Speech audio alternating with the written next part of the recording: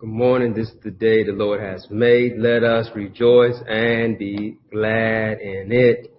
On this first Sunday of December, second Sunday as we're celebrating Advent, the coming of our Lord and Savior, Jesus Christ.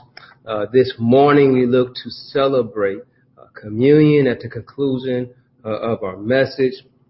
And so we look forward to breaking bread together and drinking of the cup together.